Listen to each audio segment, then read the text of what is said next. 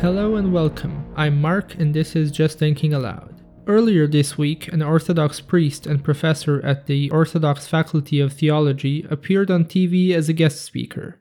The following day, the Archbishop and Patriarch of the Serbian Orthodox Church suspended the priest for allegedly appearing on TV without the permission of the Archbishop and criticizing the official decisions of the Church. The priest in question, Vukašin Milicević, had already appeared on TV earlier, and he is known as a proponent of a more progressive and open way of conducting the Church. He is also in support of continuing to teach Darwin's theory of evolution in schools after this became a contentious issue with the Orthodox Church leaders. Unfortunately, it looks like he will likely be excommunicated and barred from teaching at the faculty after this affair. The host of the show found it peculiar how priests as well as the ruling party members need permission to appear and speak publicly. To me, it's no secret that the religious leaders are as corrupt as the politicians.